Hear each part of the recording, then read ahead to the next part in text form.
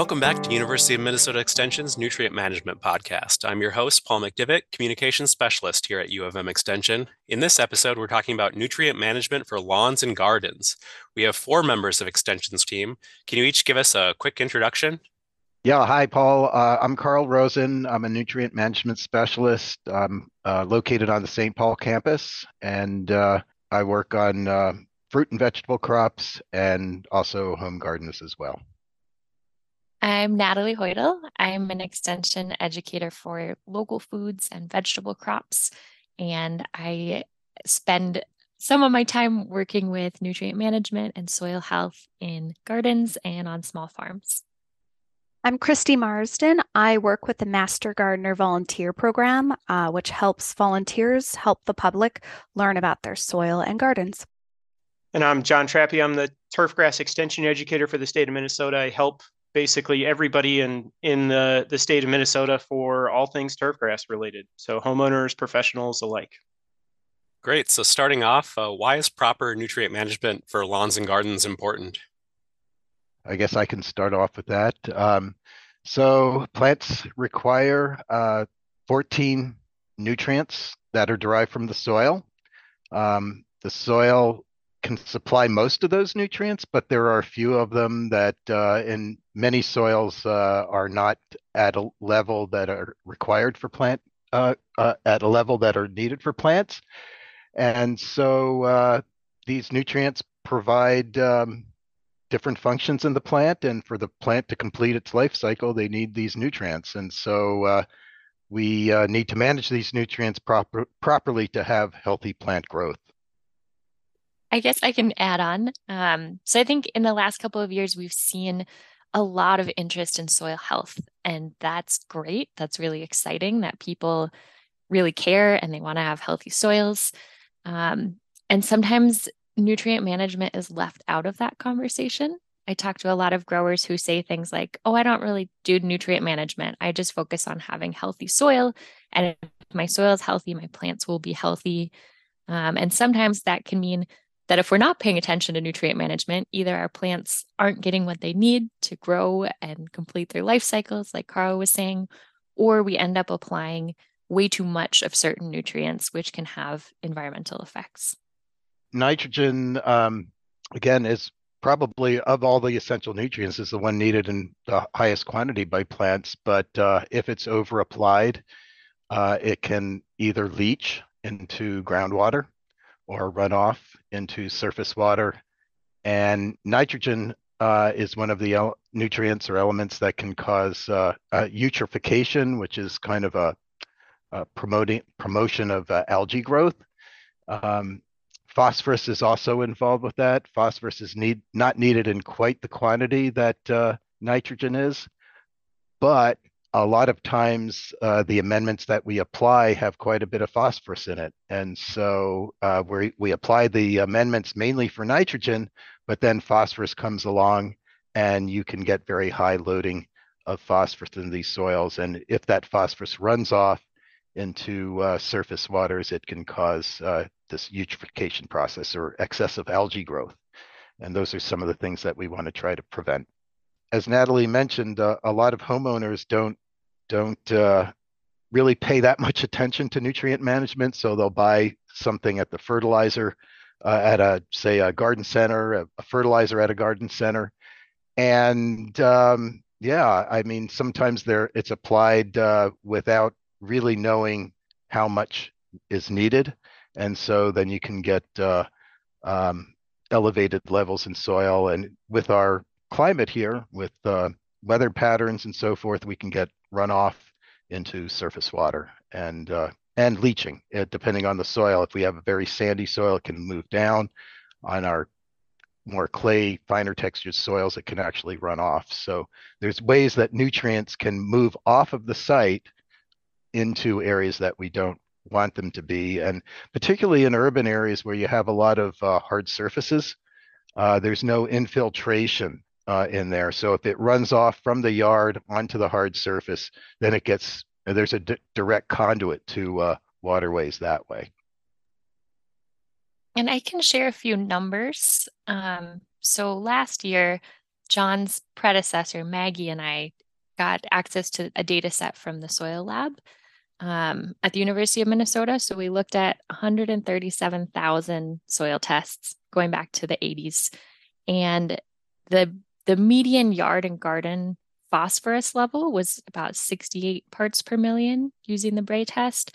And in field crops, it was 26. So we think of, like crops have such a big impact on the landscape because they're grown on such a large area, whereas we think of gardens as being quite small, but there are so many gardens.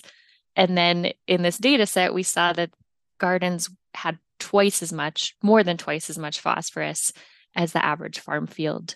And that's about like 3 times as much as what the soil lab says is sufficient for growing fruits and vegetables and having a healthy lawn. And so it's kind of this matrix of gardens across the landscape that can all add up. So looking at the home gardening side, what should home gardeners know about nutrient management? So it's actually really easy to get a soil test as a home gardener. You can work through the soil testing laboratory at the University of Minnesota campus. We recommend getting about 2 cups of your soil. Think about the area you're working with and how you would treat it. So your lawn might be one test and your vegetable garden another, because you'll be treating those separately. You want to randomly collect those from that area, kind of mix it up, and then you can send it into the lab. And that'll give you information about your soil, which is really important to know what you can do next. You might not always need to add nutrients like you think, and it might help reduce the over application of nitrogen and phosphorus, especially, which, as mentioned before, can cause problems when it runs off into our waterways.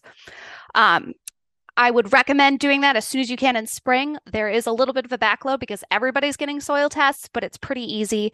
And the results come back with an explanation of what those soil tests mean. We're creating some new materials to help with that as well. And then master gardeners are also trained to be able to give specific recommendations based on your soil test results and what you are hoping to do with your garden spaces. I guess I would just add that unless you get a soil test, you really don't know what is needed in your garden or lawn. And so if you haven't gotten a soil test yet, I suggest that would be maybe the first step before doing any kind of nutrient management planning. Maybe I'll just add one more resource. Our Yard and Garden YouTube channel has some really nice videos that show you how to do a soil test in your backyard. So if you're more of a visual learner, that's a great resource.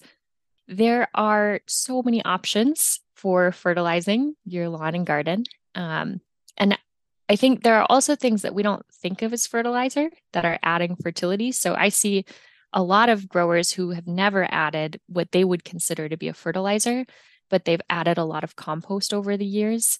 And we still see high nutrient concentrations in gardens where people have just added a lot of compost. So things that we think of as just soil building amendments are also adding fertility. So there are options like compost, composted manure for people who want to be adding organic inputs. But beyond that, there are products like blood meal and feather meal and even cover crops that can add nitrogen to our gardens without adding some of that excess phosphorus and potassium. And then there's a whole range of more synthetic products that are more immediately available to plants as well. Actually, I'm going to pass it to Carl because Carl's really the expert on this. Yeah, there are a lot of different sources that can be used as nutrient inputs.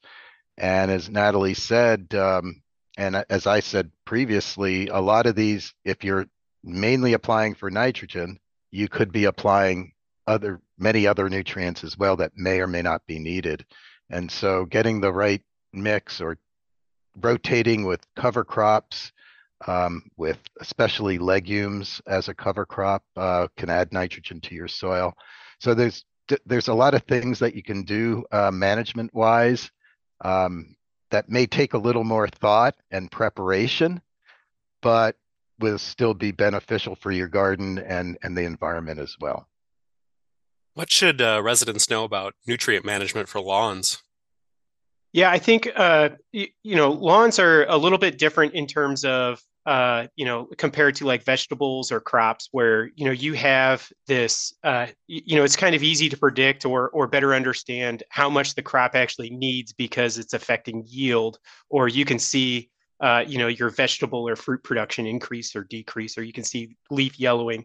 Those kinds of nutrient deficiencies are not quite as apparent in lawns. And so we're basing our recommendations off of what we know most lawns need. And so what we've done is we at the University of Minnesota have provided fertilizer recommendations based off of things like soil descriptions and soil type. Now, of course, you would need a soil test to know what that is. We recommend if you're just getting a new lawn that you soil sample to better understand what your soil is. But also, every about 3 to 5 years after that, even after you start maintaining your lawn, to just basically have an understanding of what's happening to your soil as you're maintaining it. But as far as your fertilizer recommendations, we've got recommendations broken down based off of the individual soil characteristics for your site, and then how you plan on maintaining that lawn. So if you are looking, so let's say, for example, you're expecting more traffic from having pets or kids, maybe you would want to have a little bit more nitrogen, for example, to be able to recover from that traffic stress. So we've broken those down through extension publications and extension web pages that you can find on the extension.umn.edu page for lawn and garden, where we break down different fertilizer strategies based off of how you're planning on using the lawn itself. I've got just a couple of comments about lawns versus gardens. So lawns you need to kind of think of as a perennial crop. And so there's certain management things that need to be taken into account for that type of a situation versus, say, a vegetable garden, which is more of an annual type thing where you can apply amendments, incorporate them into the soil. One of the issues with something like turf, especially with a nutrient like phosphorus, which is not mobile in the soil, so it stays pretty much at the surface, and so it's not as easy to incorporate when you have a perennial crop like turf. Now you can do during the renovation process, you can poke holes and get some phosphorus in that way, but a lot of times that's not done. So so you need to kind of be aware of the different situations that you have in terms of managing these nutrients. Yeah, and when we're talking about turf fertilizer, typically we're starting with what is the most important nutrient for that plant. And just like most other plants, nitrogen is the most important nutrient that we're managing for. And so we start managing for nitrogen, and then we look at things like soil tests for phosphorus and potassium levels for determining how much the plant actually needs.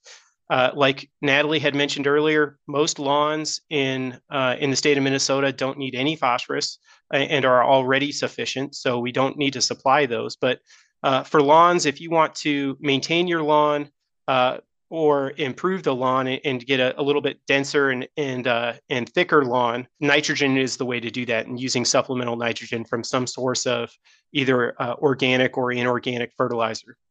And related to that, I would also want to bring up on the practices that we're doing to our lawn actually affect how much fertilizer we would need to apply. For example, a homeowner who is removing their clippings and composting them off-site is effectively removing about 1/3 of the amount of nitrogen that would be needed for that lawn in a given year to do. So people may be thinking, oh, I'm benefiting my compost, but they're actually hurting their lawn by removing nitrogen from it. So we recommend recycling clippings whenever and wherever possible, and returning those to allow them to be recycled back into the soil for that lawn. Yeah, and even a small amount of tree leaves that are worked into the when you mow your lawn, that provides nutrients as well. So all of those organic sources are sources of nutrients. So phosphorus fertilizer use is restricted in the Twin Cities metro area and on lawns in Minnesota. Why is that? And has it been effective at reducing phosphorus loss? Well, I'll first start about why phosphorus is restricted. so back in the day when lawn fertilizers were being sold, they were always what we call a complete fertilizer. So they always had some phosphorus with it, whether the lawn needed it or not. And so this led to, I think, is part of the reason why a lot of our lawns and gardens, for that matter, have high phosphorus. There's some issues with the compost as well, but back in the day, we were applying phosphorus when, in many cases, it wasn't needed. And so that was taken up by the legislature back in the 2000s, and it was decided that those fertilizers should not always contain phosphorus.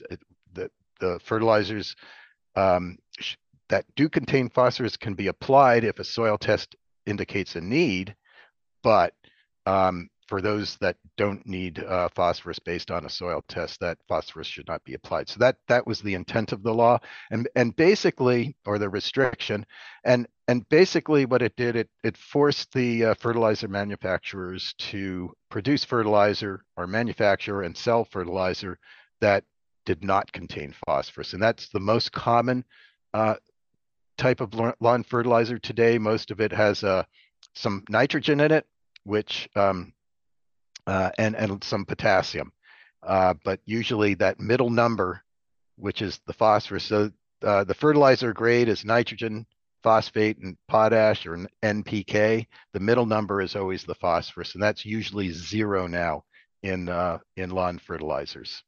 Now, whether so obviously, if you're not adding more phosphorus to the system, eventually you would expect that it's going to reduce the amount of phosphorus running off. I don't have a lot of data on that, but you're just reducing the loading. So intuitively, you would think that there would be less available for runoff. When we looked at the soil test data, granted this ban only happened in, was it 2012, 2013? We have not really seen levels drop yet, at least in the soil test database. And that kind of makes sense. Like Caro was explaining, and John was explaining, like in a turf system, especially, as long as you're returning grass clippings, like you're not really removing a lot of nutrients from that system. You're using the nutrients to grow the grass, cutting the grass, and returning it back. And so it makes some sense that we're not seeing rapid declines. So it's something that will probably take time, but not adding more phosphorus obviously helps. Right. And so the other thing, so nitrogen is what we call a mobile nutrient in soil. So it can move, it converts to nitrate. Nitrate is very mobile, so it can leach down or run off. Whereas phosphorus is what we call an immobile nutrient. So once it is applied to the soil, it moves very little. And so if it's not leaching out, it's just going to accumulate over time, as Natalie alluded to. And I think a lot of it has to do with we've gotten it out of the commercial fertilizers, but we are applying a lot of organic sources now. And organic sources are great for improving organic matter, but you're also adding phosphorus when you're doing it. And so that's why compost, great for the soil, good for aggregation, structure, for your soil properties, but you are going to be loading the soil with phosphorus. So that's, I guess, what I would call an unintended consequence of soil health in some cases. I think it's worth saying that compost is highly variable. You can, like, if you're just using yard waste, it's going to be fairly low in nutrients. If we start to add table scraps, which we get table scrap compost from various, like our counties can provide it to us. There are different providers around the Twin Cities. That's going to have a little more. When you start to add manure, you have a lot more. And sometimes the marketing around compost is very confusing. I did like a little study last year looking at 6 different sources of compost around the Twin Cities. And I remember going to one store and they were selling composted manure and compost. And so my assumption was like, oh, the compost must just be like yard waste compost. But when I asked, it turned out the composted manure was composted cow manure, and the compost was composted poultry manure, which had a lot of nutrients in it. And so that I think is confusing to start with. So really understanding what it is that you're applying to the soil is important. Historically, like I think the recommendation has been to apply like 1 inch or less. I think we've seen this trend where people, because we're interested in soil health, a really common metric for measuring our soil health has been increasing organic matter. And we sometimes have really unrealistic goals about what that should look like. So one metric that I've heard is if you're using all of the best practices like cover crops, reducing tillage, you can realistically expect to increase your organic matter by 1% in 10 years. And a lot of the people that we're working with are increasing their organic matter by like 3-4% every year. And there's this idea that like more is always better.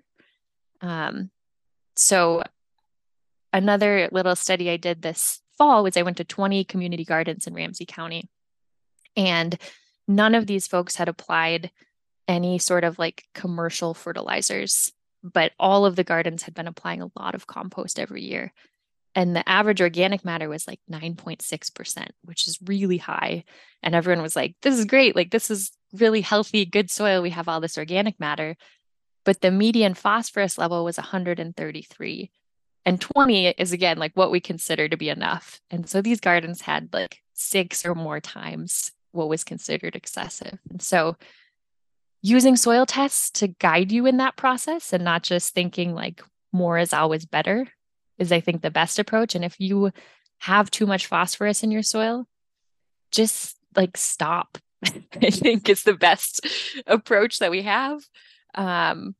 Use cover crops, use reduced tillage. We have all of these other strategies to build soil health, and ways to provide that nitrogen without just continuing to add more and more. What else can urban gardeners and lawn caretakers do to improve water quality? So as far as lawn care is concerned, I think I think just focusing on what we've talked about so far, or some of the kind of the situation with the urban environment is a lot of times you have impervious surfaces where you have runoff. You need to just kind of think in terms of where your lawn or landscape fits within the environment. And so things like grass clippings or grass clippings themselves, even on the sidewalk, leaving them on the sidewalk, or as you're turning your mower out in the street, for example, if you can just basically brush those back into the lawn itself, because those are it's free fertilizer for your lawn. So just being conscientious of things like that, watching your fertilizer use on those impervious surfaces. Management practices such as to reduce the stress in the lawn can actually reduce the amount of fertilizer that you would need to apply. So things like increasing your mowing height or raising your mowing height can reduce the amount of pests that you might have, and can actually reduce the amount of mowing events you'd have to do within the growing season. So, things like that to reduce the stress are great steps towards reducing the impact of any of those practices or the impact of the lawn in general for the environment itself. There's also things like alternative lawn species that could fit within that. So if you're somebody who doesn't have a standard use for a lawn, like pets or kids playing on it or anything like that, and you're expecting less traffic, looking at alternative lawn species like a bee lawn, for example, or a clover lawn are becoming more popular. And so those are just ways that you can either have a lawn that requires fewer inputs, or a lawn that is, in fact, beneficial for the environment. So beneficial in terms of other pollinator species or other insects like that. So there's a lot of different alternatives out there, and I think we have a terrific amount of resources on the extension webpage for finding some of those resources if you're interested in learning more about them. I think that's a great place to start. If someone's interested in contracting a company to manage their lawn, whether it be from a fertilizer, chemicals, or even just mowing or all of the above, there's some terrific resources. Again, plugging the extension webpage as far as for identifying a lawn care company on what you would do. I think what I would do is start with understanding how you're planning on using the lawn and being able to communicate that to a lawn care company, because feel free to grill them and just ask them what it is that they're applying. If they're applying things that you're not comfortable with, you can find companies that are willing to basically adjust to your values or be something more in line with your values. So I think that's where I would start. Don't just go with, oh, well, this is what my neighbor's using, and so I'm going to use the same. You're being charged the same thing as they are, regardless how close you are to them. So I think it's, focus on how your values line with them and how you're planning on using your lawn, and communicate that to the lawn care companies as you're soliciting their services. Any last words from the group? Get your soil tested. I think that's the first step. So know what you need. The University of Minnesota has a great webpage, or a great link on how to collect soil samples for your lawn and garden, as instructions on how to collect the soil sample, how to interpret the results, as well as what to apply if the soil test indicates that you should be applying something. So just like Carl has said, soil test is a great place to start, and there's some great resources on how to go about doing that. I think one other thing, like since we know that so many of our lawns and gardens are over fertilized, like Carl said, phosphorus doesn't necessarily move very easily through the soil profile, but it can run off with soil. And so thinking about keeping soil in place is also important. So keeping the soil covered, if you have storm drains near your property, like thinking about putting in perennials that could catch some of that runoff. Implementing some of those other soil health practices in addition to testing your soil is also a good idea. All right, that about does it for this episode of the Nutrient Management Podcast. We'd like to thank the Agricultural Fertilizer Research and Education Council, AFRAC, for supporting the podcast. Thanks for listening.